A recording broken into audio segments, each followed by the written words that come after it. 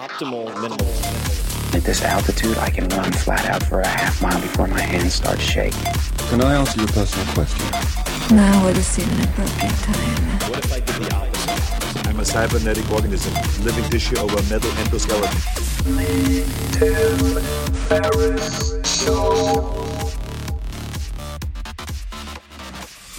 This episode is brought to you by Athletic Greens. I get asked all the time what I would take if I could only take one supplement. The answer is invariably Athletic Greens. I view it as all-in-one nutritional insurance. I recommended it, in fact, in the 4-Hour Body. This is more than 10 years ago, and I did not get paid to do so. With approximately 75 vitamins, minerals, and whole food-sourced ingredients, you'd be very hard-pressed to find a more nutrient-dense and comprehensive formula on the market. It has multivitamins, multi-mineral greens complex, probiotics and prebiotics for gut health, an immunity formula, digestive enzymes, adaptogens, and much more. I usually take it once or twice a day just to make sure I've covered my bases if I missed anything I'm not aware of. Of course, I focus on nutrient-dense meals to begin with. That's the basis.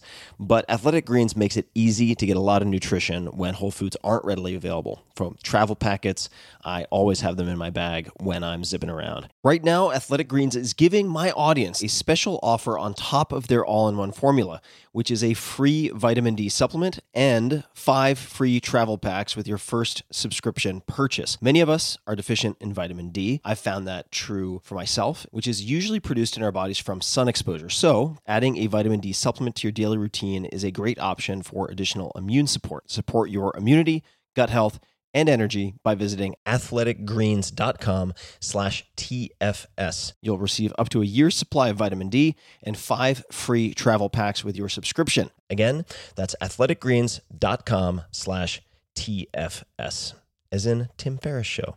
athleticgreens.com/TFS. Man, that sunset is gorgeous. Grill, patio, sunset. Hard to get better than that. Unless you're browsing Carvana's inventory while you soak it all in. Oh, burger time. So sit back, get comfortable. Carvana's got thousands of cars under $20,000 just waiting for you.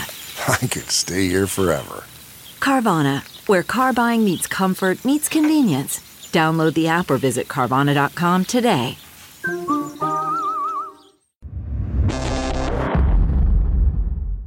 Hello, boys and girls. This is Tim Ferriss, and welcome to another episode of The Tim Ferriss Show, where it is typically my job to deconstruct world-class performers of different types and tease out their habits, routines, favorite books, and so on, so that you can apply them to your own life. This episode is going to be a little bit different. So if you want the long-form interviews, go back a few episodes, or go to tim.blog/Jamie for Jamie Foxx, or Jocko Willink, tim.blog/Jocko, or whatever might tickle your fancy. This episode is going to be in response to many requests related to my first book, The 4-Hour Workweek, which recently celebrated its 10th anniversary. And thousands of you have asked me how I would update the 4-Hour Workweek today. And you've also asked why I have not already updated the 4-Hour Workweek, which I did do, in fact, 2 years after 2007 and 2009. But why haven't I since? And to answer those questions and many more, I sat down for an interview where I actually asked one of my friends, Adam, to interview me to discuss common questions, misperceptions, as well as how I would walk someone through the book today, what I might expand if I were to, at the age of 40 as opposed to 29, expand certain chapters and so on. So if that's of interest, then I think this episode will have something for you. And if not, the long-form interviews will return the very next episode. And as always, thank you so much for listening. I am not Tim Ferriss, but I am asking questions to Tim Ferriss. This is very meta. All right, Tim. More than 10 years ago, 4-Hour Workweek comes out. It's published. 10 years later, it is still the most quoted book on Amazon. Why has the book had such longevity? This is a curious question. The answer is, in brief, I'm not sure. But I would say that if I had to speculate and come up with something, I would say I wrote the book very personally to two of my friends. And the backstory on that is when I was writing the book, and there are many plausible other explanations, right? That the 4-Hour Workweek as a title gets a lot of people to buy the book, and due to the volume of sales, there's a high potential for highlighting since it is a nonfiction how-to book, right? Whereas people are less inclined to highlight a fiction book, even if it is 1,000 times more popular than the 4-Hour Workweek. There are many plausible explanations, but if I had to take a stab at how the content or the writing style might contribute, I would say that when I started writing the book, and it was largely written in Argentina, went back to Buenos Aires, where I lived for 9 months in 2004, 2005, to write, and the first attempt failed completely. I had 4 or 5 chapters that were very academic. I was trying very hard to sound smart. And not to say I never do that now, but it was really awful to read. Just 3-syllable words where 1-syllable words would suffice, and it was awful, which I think I actually developed in college. I think that in the process of writing papers there, I developed that habit. So I threw out those 4 or 5 chapters. Then I went the opposite direction and tried to make it slapstick funny and really fast and loose, and it was equally bad, just for different reasons. And in part, both of those failed because I was writing for a broad audience. I was trying to write for as many people as possible, and I couldn't do it. Certainly couldn't do it well. Maybe other people can. So I sat down and actually opened up a window to compose an email and started, as a first draft at least, writing a chapter to 2 of my friends. One who was trapped in a company of his own making and felt like he couldn't leave, he couldn't kill his baby, it wouldn't run without him, etc., which was the exact situation I had been in. And then another friend who was working at a bank and was becoming a victim of his own success. He had no time and was deciding to increase his burn rate, buy things he didn't need to justify how much time he spent working. Felt similarly trapped. And these were guys around my age at the time, 29 or so, 29, 30. And I knew them really well because I was effectively them. I mean, we had so much shared experience, so much shared DNA, so many shared goals, aspirations, problems. And so I wrote a very, very personal book, ultimately, with 2 friends in mind. And I think that the feedback I very often get, I know, the feedback I very often get with the book is, I felt like you were writing it just to me. And I had a very, very narrow focus to begin with, meaning I'm writing for effectively people who have very similar life circumstances or goals, aspirations, fears, trappings. And it was, by definition, if you look at who's writing the book, going to be males in a fairly narrow age range who are tech savvy, very interested in a handful of things. But it's important to realize that the target isn't the market. And this is not something I made up. I don't know who originally to attribute it to, but my original target, just so I could write effectively from my own experience, was that group. But as soon as it came out, then it immediately bled over into women who fit the same psychographics and so on. And then it started to bleed out by age. And now if I go, I've been to commencement speeches where the parents or grandparents will come over and ask me about the 4-Hour Workweek because they read it. And then I have high school students who are reading it. So the original market was very, very, very narrow. That does not mean, in some cases, certainly in the case of this book, that it can't expand later. That's my best guess. That's my best guess, is that it's very personally written, and it's also in the category of advice how-to nonfiction, which is prone to receiving more highlights. Right. To begin with. So I know you've been asked many times, and have thought about it as well, about updating the book, because a lot has changed in more than 10 years. But I also know, as does everyone else, that you have held back on that urge. Why is it that you have decided, at least so far, to not make any changes to the book and update it? Yeah, this is a good question. This is something that I have had a tremendous amount of internal debate about and internal conflict about. On one hand, I really want to provide the latest and greatest and cutting edge to my audience. On the other hand, in the format of a book, that is a losing battle. It is a fool's errand because as soon as I update the tech and the tools, it will be outdated. 6 months later, it would need to be completely rewritten in most cases. So if we look at the 4-hour work week, I would say there are a few levels to the framework and strategies and advice in the book. You have principles, sort of first principles, like ordering principles, that are the most important. If you understand those principles, you can usually come up with, say, strategies, which are broad approaches to solving certain problems, maybe even frameworks. So we could call also the principles core beliefs or assumptions, let's just say. Then you have it or if-then statements, right? Then you have the strategies, which are, well, given those assumptions and first principles, here are the broad strategies which do not include tools or specific tactics. Then you go up a level and you have tools and tactics. For instance, using Google AdWords to test, which was very effective and one of the primary options at the time the 4-hour workweek was published. That would now be at the very least supplemented with, say, Facebook advertising and other types of contextual advertising and testing and so on and so forth. There are many, many more platform options and testing options than existed when the book was first published in 2007, meaning the book was written in 2005, 2006. Right. It was updated in 2009, so it's moderately updated, but the tools and tactics are always going to change.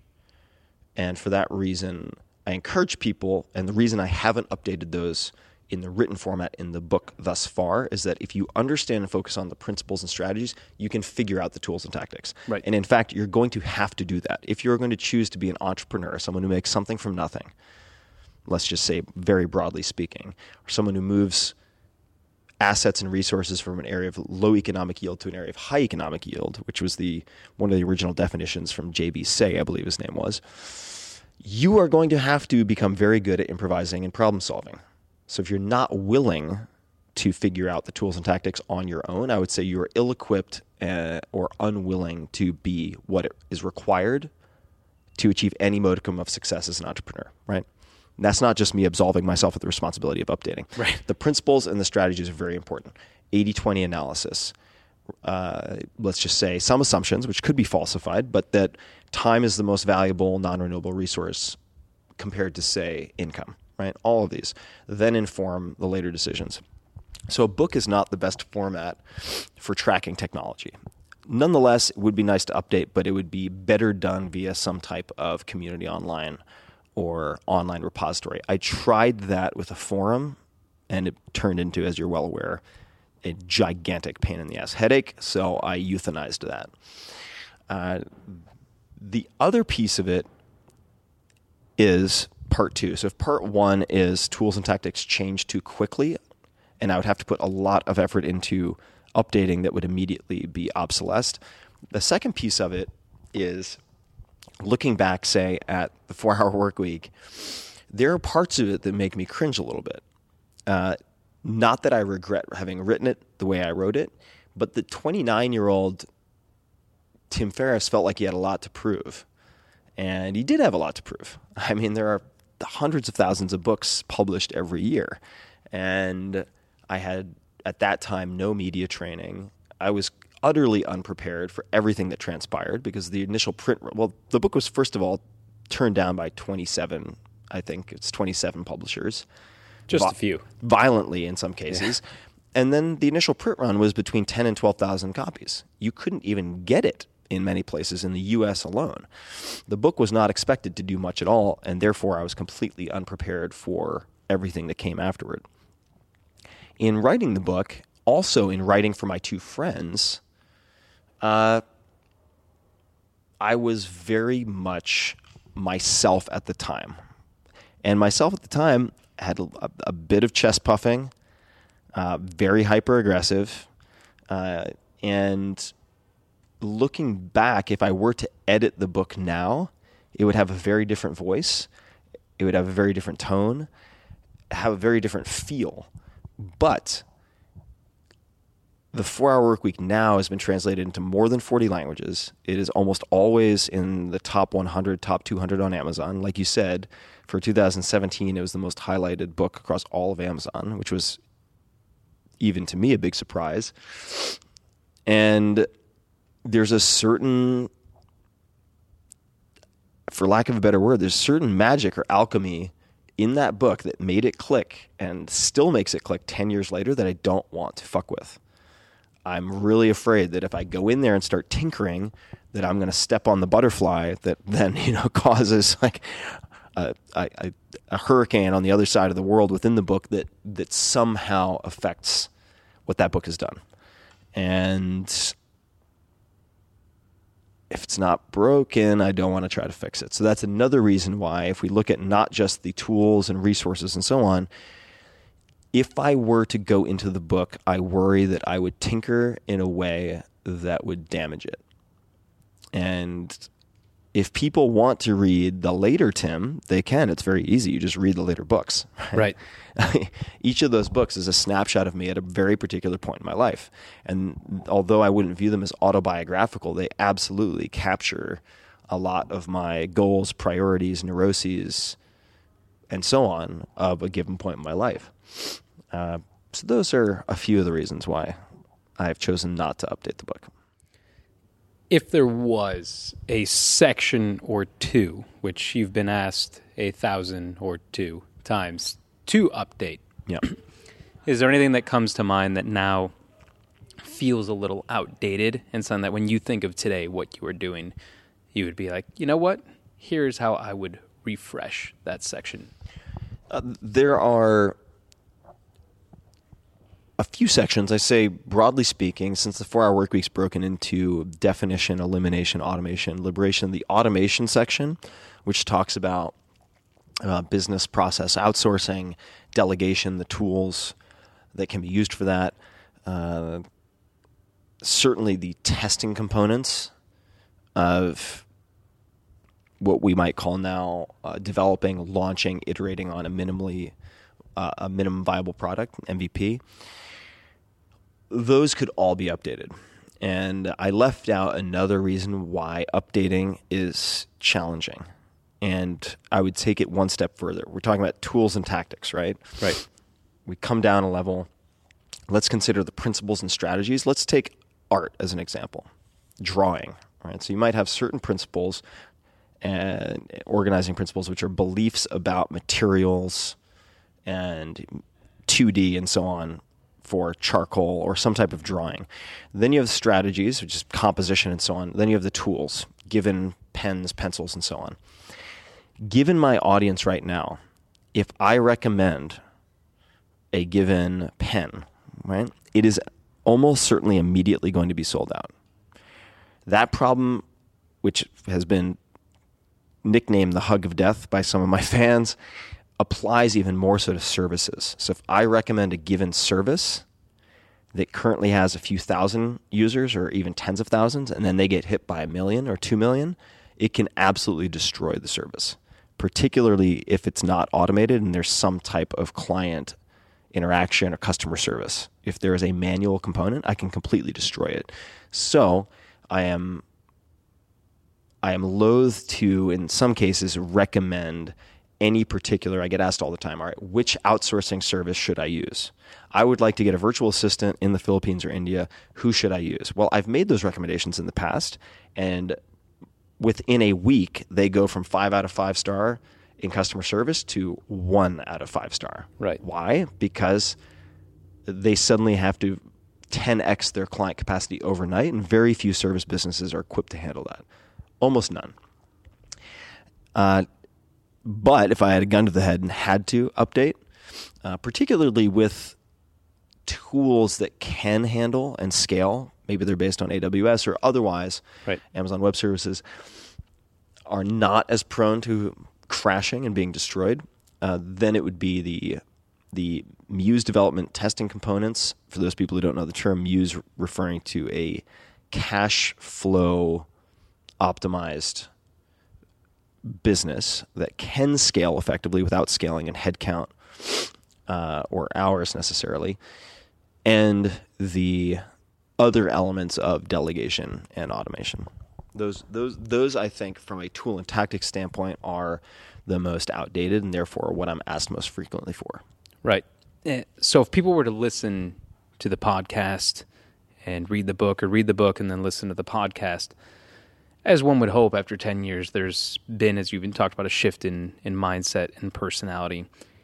If you were to rewrite it, would there be a section that you would add to that? Obviously, so much about mindset and mental approach, stoicism, something that has come into your life. Would there be an element that you would add that maybe 28-year-old Tim never even realized the importance that it played in terms of either growing a business or having a mindset that would allow you to not only sustain, say, success, but happiness with that success? I would expand a section that I think gets overlooked a lot. There is a section or a chapter called Filling the Void, and it's a really, really, really important chapter that most people don't pay much attention to. And it answers the question, what should I do once I have created a self-sustaining, semi or fully automated business that funds all of my cash flow requirements, and I have location independence and flexibility with time. Hence the chapter title, which is Filling the Void. How to reallocate your time and direct your focus once you've gained a few rungs on Maslow's hierarchy of needs, right? So you're paying your rent, you're covering all of your material needs, then what? And this relates to a common misconception of the 4-hour work week, which is, the objective is to just sit on a beach, sipping a pina colada, rubbing cocoa butter on your stomach for the rest of your life. Wait. That wasn't the point? Right. Or somehow being idle, right? The objective is to just live spring break 24/7 for the rest of your life. Right. And the people who lodge that complaint, haven't read the book, but they very specifically have missed this Filling the Void chapter, which talks about contribution, getting outside of a me focus so that you're hopefully putting a positive dent in the world in a way that certainly extends outside of yourself and even your immediate family, but also hopefully has some type of persistence over time so that you leave I hesitate to use the word because it's so loaded and has some baggage, but a legacy of some type. And so that really you're taking the tools you've developed in a business capacity and applying them to impact in some fashion, whether that's focused on education, scientific research, where I'm spending a lot of time actually focused on both of those and have been for a very long time. I think I would expand that and make it clearer that is mandatory reading. It's not a nice to have when you have an extra few hours. 5 years from now, you should read this. It's like, no. I expect that many people skipped it because maybe they don't expect to succeed, right? Right? They're like, hey, I'll cross that bridge when I get to it. I don't have to even think about it now.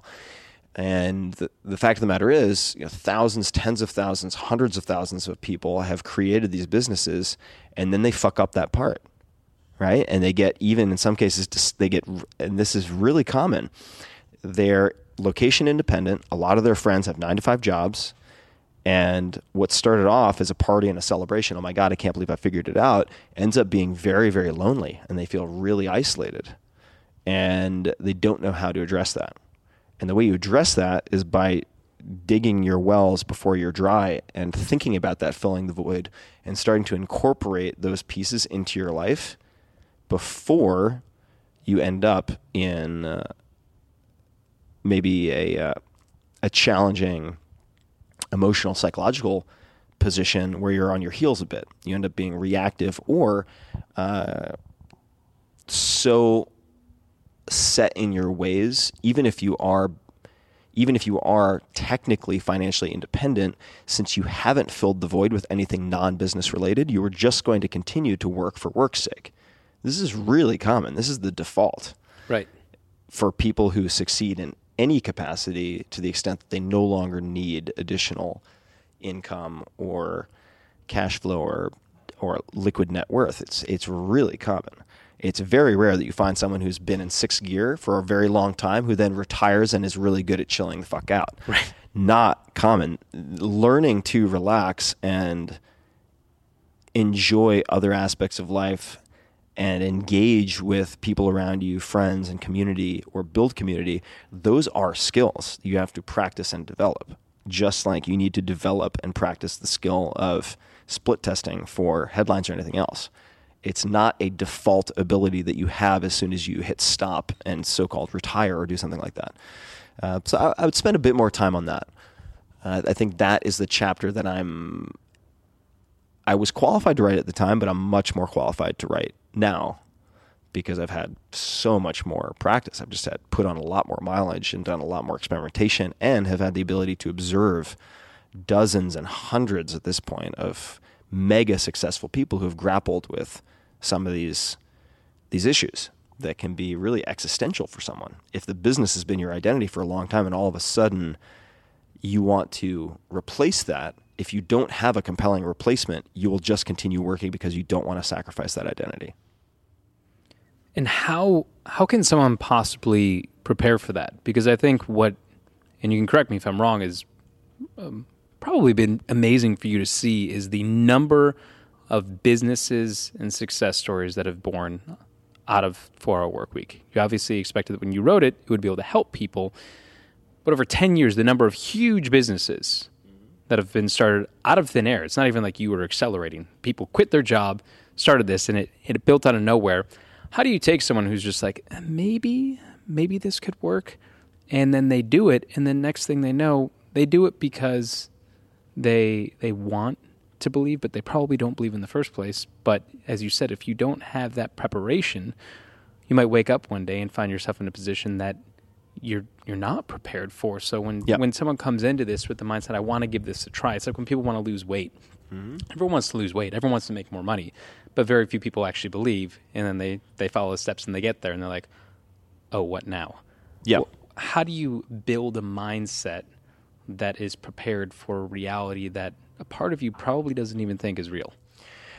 I would say in the beginning, aside from making sure you're exercising and taking care of the highest value asset you have, you're going to need to throw a lot against the wall with the business to figure out what works. You can't do an 80-20 analysis if you don't have anything to analyze. Right. So you're going to have to try many things to figure out what you're good at, what you're enthusiastic about, and to succeed and endure respectively. You need both. You have to have endurance and you have to have ability.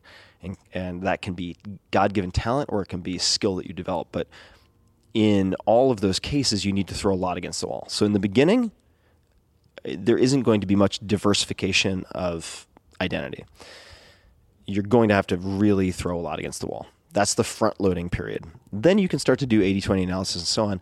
I would say once the business has enough traction that you've proven what the tech world would call product market fit, and you believe you might have a tiger by the tail that you can grow in a meaningful way. Once you have that, there are a few steps you can take. Number one is to build a business that you can sell, even if you never plan on selling it. This is a very helpful, not just thought exercise, but blueprint to keep in mind and lens through which you should look at your business. And there are other books out there that I think can be quite helpful. The E-Myth Revisited is one. Looks mostly at service businesses, but could be applied to product. Built to Sell by John Warrillow is a book that I found very interesting to ponder.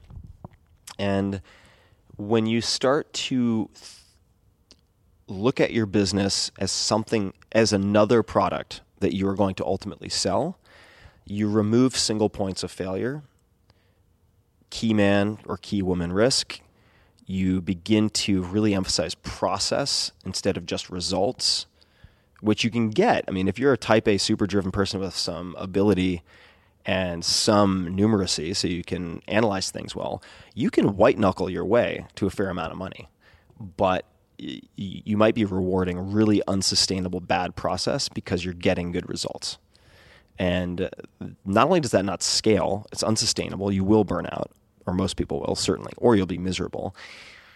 And you most certainly can't sell it unless you want to be attached to it forever. And I would view that as lens/step number one is once you have some traction and you believe that you can pour gasoline on something that is already working, okay, now let's take a step back, look at your org chart. You don't need a lot of headcount. It could still be a one-person business, but how can I automate certain things? How can I empower, say, freelancers or fulfillment centers, companies I work with to make autonomous decisions, and otherwise create recipes and policies that replace me as a bottleneck that needs to make one-off decisions over and over and over again. That's really important. The second would be simultaneously or shortly thereafter, diversifying your identity. You asked about happiness a bit earlier. Let's just call it sense of well-being, sense of inner peace, just feeling unconflicted and unanxious, perhaps. What I found very effective for that is diversifying your identity. What does that mean? If the only thing you do, and having lived in Silicon Valley for 17 years, recently moved to Austin, but having lived in Silicon Valley for so long, you see people who, in some cases, by necessity, unfortunately, in sometimes a zero-sum game of venture-backed startups, their only identity is their startup. And if the startup has a good day, they have a good day and they feel good about themselves. If their startup has a bad day, they have a bad day and they feel badly about themselves. And there are factors outside of your control when you run a business, clearly. There are many factors within your control, but there are many, many factors outside of your control. Macroeconomic climate, stock market, the amount of disposable income that your customers may have.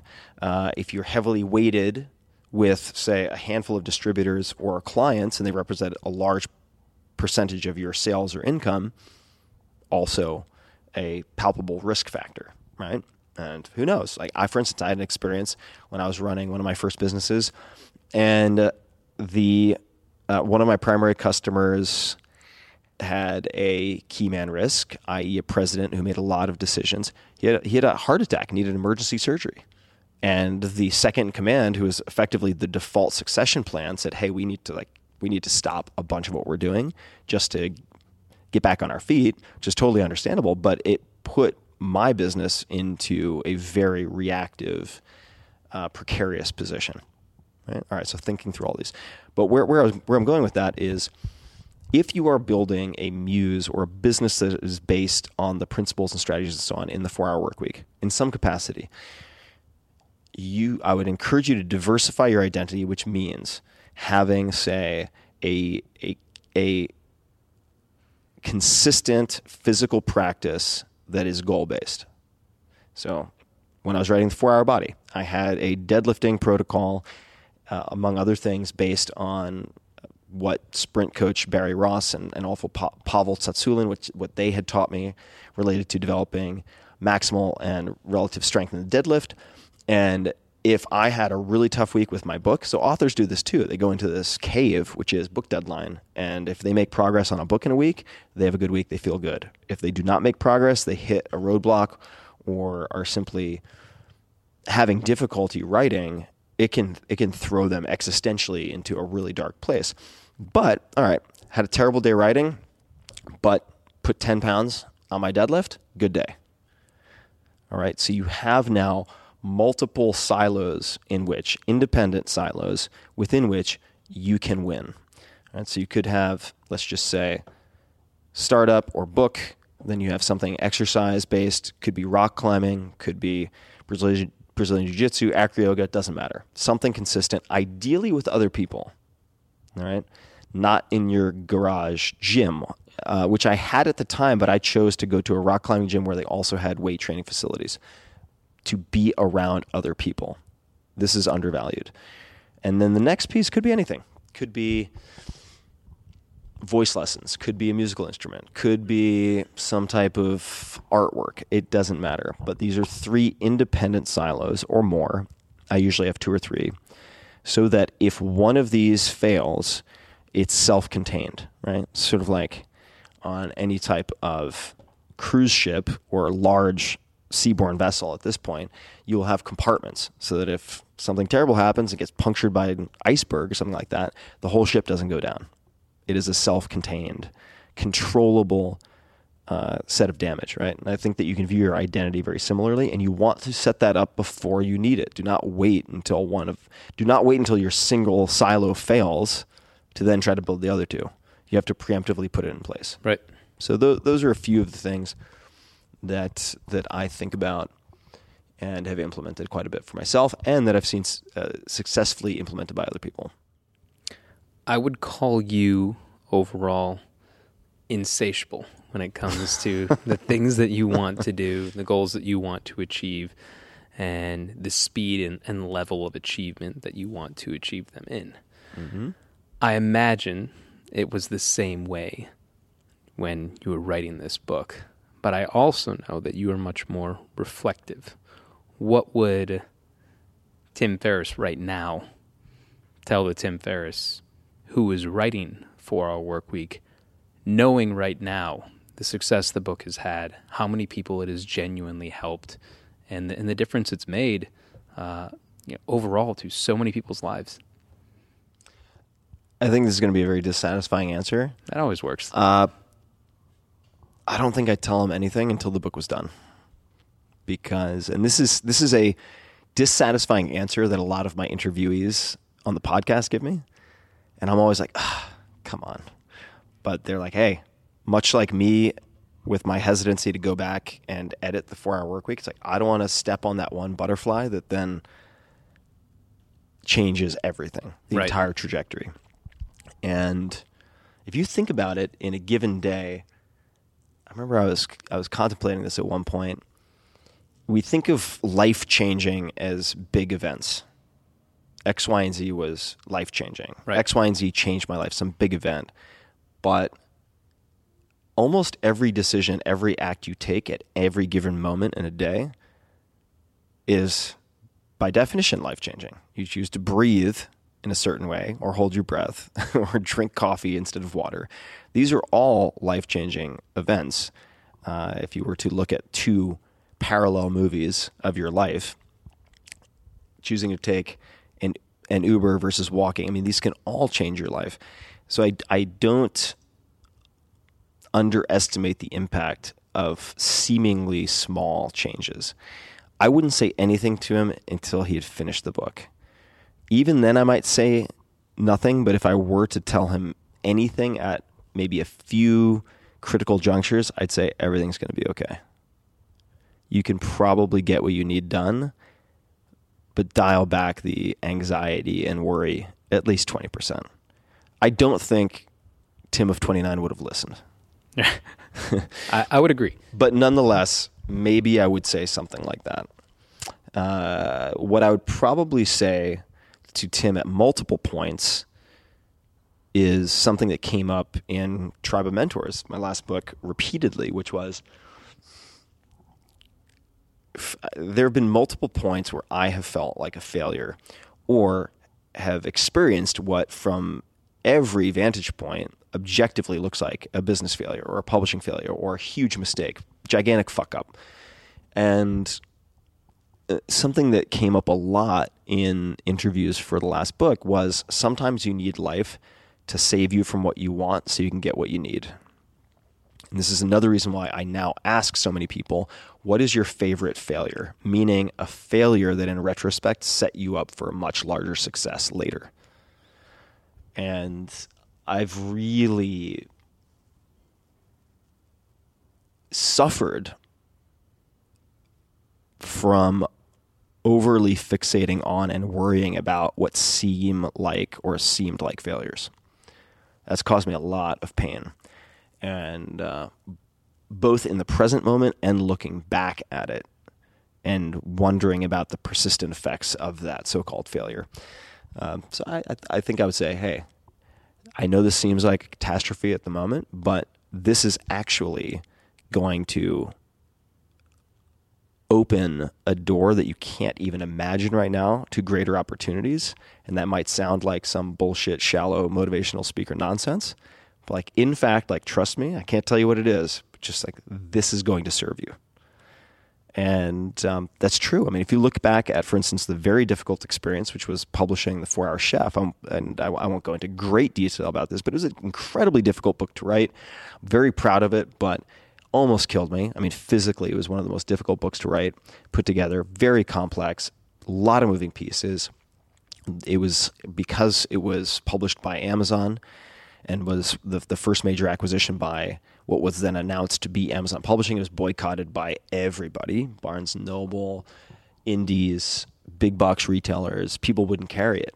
And it was an extremely, extremely painful, let's just say 2 to 3 years for me.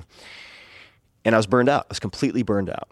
So I was really just depressed and demoralized and felt like hiding from the world during and after that experience. I was so burned out that I decided to take a break from writing, and I decided to do something lighter because during the promotion of The 4-Hour Chef, even though the book didn't perform the way I'd wanted it to, I had this experience with a new format called podcast. And I was interviewed by Mark Maron and Joe Rogan and the Nerdist gang, including Chris Hardwick. And I had so much fun during those podcasts, and I could be myself, and we could get into the weeds because it wasn't 2 to 3 minutes on television.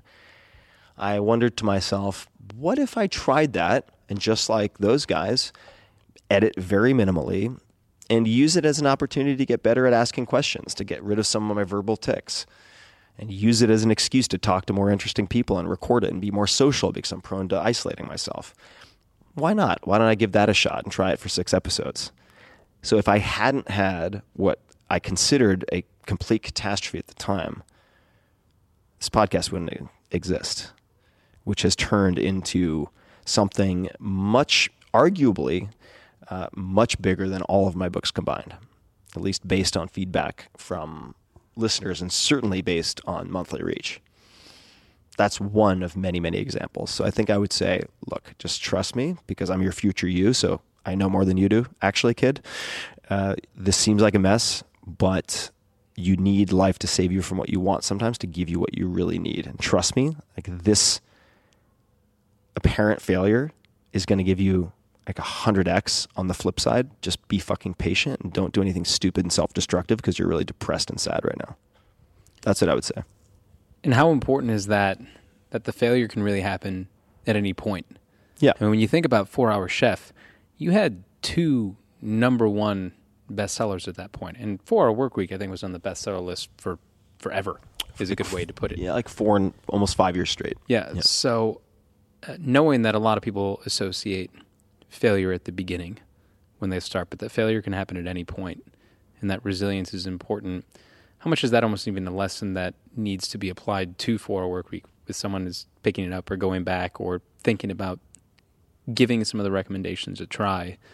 I think resiliency, as you said, it's something that you've learned, but is it something that you can prepare for as you try to start something new, which is scary for anyone?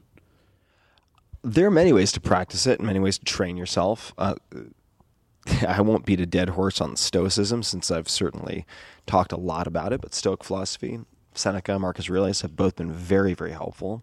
And for those people who have no familiarity, I'm not going to get into it, but you can Google Tao of Seneca. I put together a gigantic compilation that contains some of my favorite writing. It's available for free as an ebook. You can find it easily, Tao, T-A-O of Seneca. But you know, everyone from Bill Belichick, right, competitor supreme certainly in the football arena, to George Washington, Thomas Jefferson. I mean, you go through prisoners of war from Vietnam War and other periods have all cited or in some fashion. Actually, Bill Belichick hasn't personally cited, but I know that the Patriots, Seahawks, and so on at every possible level have consumed stoicism as a means of competitive advantage. But in terms of developing resilience and tempering emotional reactivity so you can make better decisions, that's a fantastic tool. It's really a toolkit, so that's one.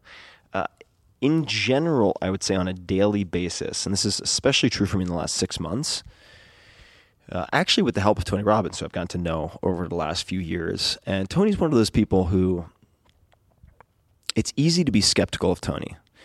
I've always been a fan. I mean, my very first business was a byproduct in part of listening to Personal Power 2, which I bought used at a used bookstore and listened to in my crappy, hand-me-down, piece of shit green minivan, which my coworkers affectionately nicknamed the Molester Mobile. Thanks, guys. Not because I'm a molester, but because it was a fucking beat-up minivan that looked like something out of Silence of the Lambs, and had the seats stolen out of the back, which didn't help matters. Long story. Anyway, I would get stuck in traffic on 101 in the Bay Area, which anyone who's done it knows sucks, and listen to Tony Robbins back and forth. And so that's very largely responsible for my first business. In any case, I've gotten to know Tony over the last few years. I've attended 2 of his events. I've spent a lot of time with him in person, had him on the podcast a couple times. And he's more impressive the better you get to know him. And what he really drove home for me in the last few months is the importance of trying to identify your primary question or primary questions that you ask yourself as a means of dictating behavior, and it's very often something subconscious. So it could be, and this is very common for folks, am I good enough? Or why am I not good enough? Or what the fuck's wrong with me? Like, these are very common default questions that, unsurprisingly, then result in many types of debilitating thought patterns, neuroses, sabotaging behaviors in relationships, whatever it might be. And spending time, and Tony's the right guy to look to for direction on that. I'm not going to do it justice here, but figuring out your default questions and then crafting new default questions. So my default question, or one of my default questions now that I try to revisit on a daily basis, because again, you have to practice this stuff. It's not like you just decide, write it on a piece of paper, and then your life is changed forever and your behavior's upgraded indefinitely. No, you have to practice this stuff. Is, how can I even more so appreciate this as a gift? All right, and there's a bit more nuance to it, but let's take a simple version. How can I appreciate this as a gift? And specifically, that is to be used when you are frustrated, when someone is challenging you, when you get an email or a phone call you hate that throws you into a tizzy, when things happen that you would normally look at as a problem, or perhaps at best a challenge. Like, how can you view this as a gift? Oh, you're stuck in traffic, you're going to miss your flight? Okay, this is a chance to practice, because guess what? You're missing your fucking flight no matter what. So, how can you view this as a gift? Like, what is this an opportunity to do? That is another way to develop an ability to reframe quickly that is incredibly pragmatic and incredibly effective for becoming less reactive and more able to be responsible in the sense of response able. You're choosing your response. And that, perhaps more than anything else, if you want some semblance of well-being or a feeling of inner peace, it is that. It is not, by the way, I mean, if you look at a lot of the noise and craziness right now in the media cycle, there are many people who are training themselves and encouraging other people to try to make everyone in the world change their behavior, to make everyone other than themselves less offensive, right? This is the opposite of making yourself resilient. It is much more practical and possible to train yourself to be less easily offended, to train yourself to reframe so that you can take people, many of which are never going to change their behaviors, and repurpose what they might present you with as an opportunity or a gift. This doesn't mean you don't call out terrible behavior. It doesn't mean that at some points you don't put on brass knuckles, metaphorically speaking, and like deck someone in the face. Yeah, there are times when you fight. But if your default is always fighting, not a good approach. You're not going to have the stamina or the strength to actually fight the larger necessary fights, and you're going to exhaust yourself, and you're going to alienate people. I remember a very good friend, actually I won't mention him by name, but mutual friend of ours, said to me at one point, who works with very, very high-level players in many different worlds. He's a bit of a consigliere, and he said to me over dinner once, he said, because I was laying out all these various initiatives and causes and so on I wanted to pursue in the new year. This was a few years ago, and he said, I think you should, as a thought exercise, just imagine that you have 6 bullets. You have a revolver with 6 bullets, and that's all you get to spend over the next year or two. You have 6 things you can take really seriously and do very publicly. That's it. So pick those very wisely, which is not unlike Warren Buffett's approach to saying, here's your card. You have 10 hole punches. Those are the investments you get to make for the rest of your life. Just as a means of pumping the brakes and making better decisions, I think that's a useful way to think of things. So those are a few things that come to mind.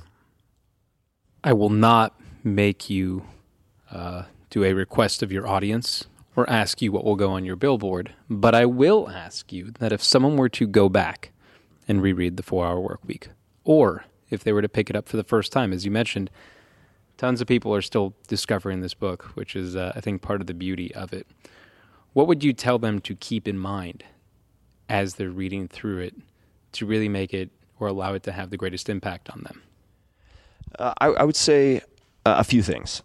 Number one is that if the brash, aggressive Tim Ferriss annoys the shit out of you at points, you're not alone. And try not to throw the baby out with the bathwater. Meaning, I am conveying in that book principles, strategies, approaches that I have collected from other places and other experts. So if for whatever reason the tone annoys you, try as an exercise to absorb the message without getting obsessed with the messenger. Number one. And for what it's worth, that's not true for a very high percentage of people. But there's some folks, for whatever reason, many valid, I'm sure, find the tone, particularly in the first maybe chapter or two, to be a little off-putting. So just go into it maybe expecting that and ride it out. Second, I would say that the tools and practices, like the fear-setting chapter and the fear-setting exercise, 80-20 analysis, these are not one-and-done practices. These are practices like having blood work done every quarter or once a year that you repeat over time and that become more and more valuable over time the better you get at implementing them and the better versed and more nuanced you become in using them. That's what I would say. Those are two. And then last, perhaps, which relates to everything we've been talking about, is focus first and foremost on the different reframing of assumptions about life and principles, the core tenets of the book, the strategies, and don't get overly distracted by the tools and tactics. So if you're not interested in building your own business or building a business along the lines of what is described in the book, that's fine. Just focus on the higher level concepts. And this has been applied by many, many, many people. I mean, if you look at some of the most successful venture capitalists or billionaires who certainly do not have what they would consider a 4-hour work week, nonetheless, a lot of them have read this book and been quoted in the New York Times and other profiles that are out there. You have people working in, say, education or defense contractors or even attorneys who have read the book and operate at a very high level, who are applying the principles in some fashion maybe just 10%, and seeing very dramatic results, but not building a business. So don't get fixated on the type of pen that is being used or the type of crayon that's being used. Look at the concepts of composition and then the principles of drawing and artwork, and learn those because they are transferable to many different areas.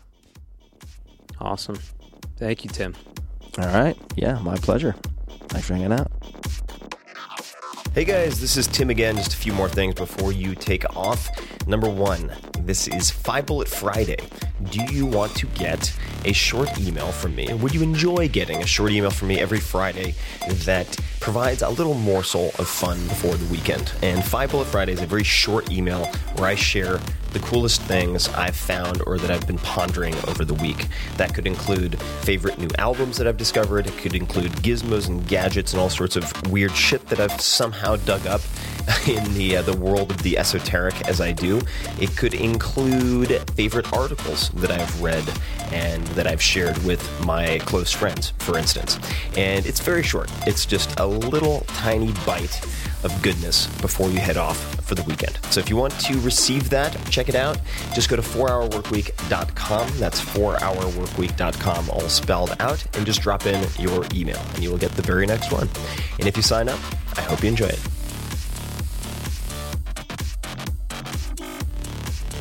This episode is brought to you by Peloton. And I'd heard about Peloton over and over again, but I ended up getting a Peloton bike and the whole system after I saw my buddy Kevin Rose. I've known him forever, some of you know, and he showed up at my gate at my house a while back, and he looked fantastic. And I asked him, I said, dude, you look great. What the hell have you been up to? Because he's always doing a weird diet or another, but it only lasts like a week or two. So he always regresses to the mean after like 75 beers.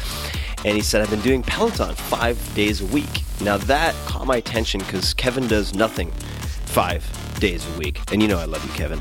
But it really piqued my curiosity. Ended up getting a system, and it's become an integral part of my week. I love it, and I really didn't expect to love it at all because I find cycling really boring usually. But Peloton is an indoor cycling bike that brings live studio classes right into your home. You don't have to worry about fitting classes into your schedule or making it to a studio with some type of commute, etc. New classes are added every day, and this includes options led by elite New York City instructors in your own living room. You can even live stream studio classes taught by the world's best instructors or find your own favorite class on demand. And in fact, Kevin and I rarely do live classes, and you can compete with your friends, which is also fun. Kevin, I'm coming after you. But we usually just use classes on demand. I really like Matt Wilpers and his high-intensity training sessions that are shorter, like 20 minutes. And I think Kevin's favorite is Alex, and everyone seems to have their favorite instructor, or you can select by music, duration, and so on. Each Peloton bike includes a 22-inch HD touchscreen, performance tracking metrics. I think that, along with the real-time leaderboard, are the main reasons that this caught my attention when cycling never had caught my attention before. It's really pretty stunning what they've done with the user interface to keep your attention.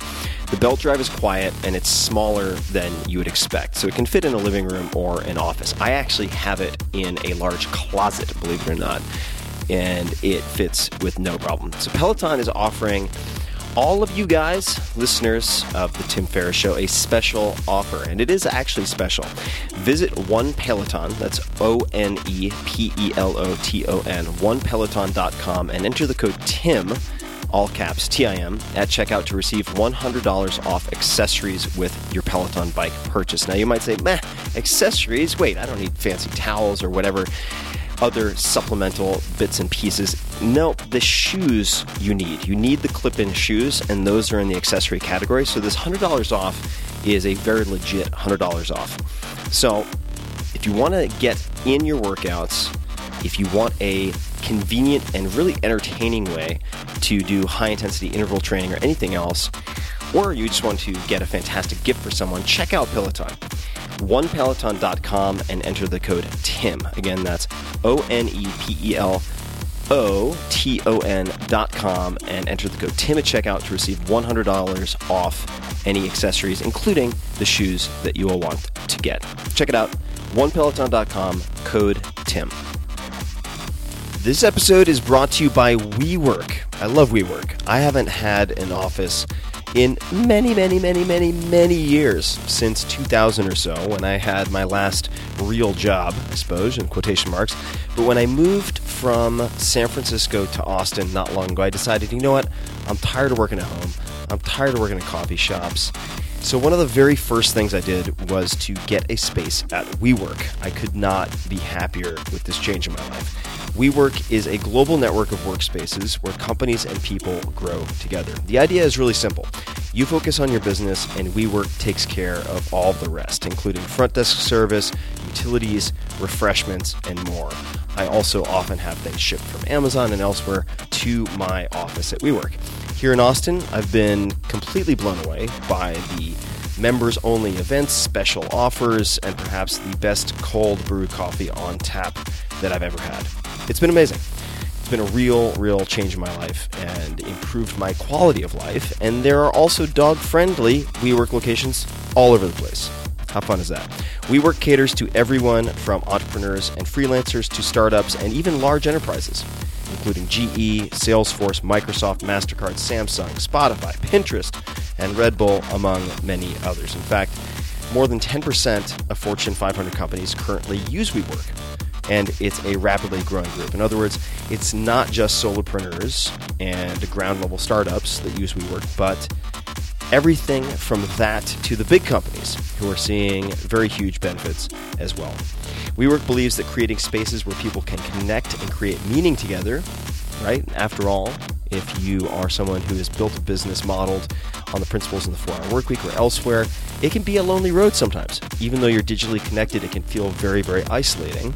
So in these spaces, you can connect with real humans and all the while use space more efficiently and cost effectively, which makes you and your business better equipped to face the challenges of today and tomorrow. WeWork now has more than 200 locations, so you can find great spots all over the world. So head over to we.co/Tim. That's we.co, C-O. So we.co/Tim to become a part of the global WeWork community.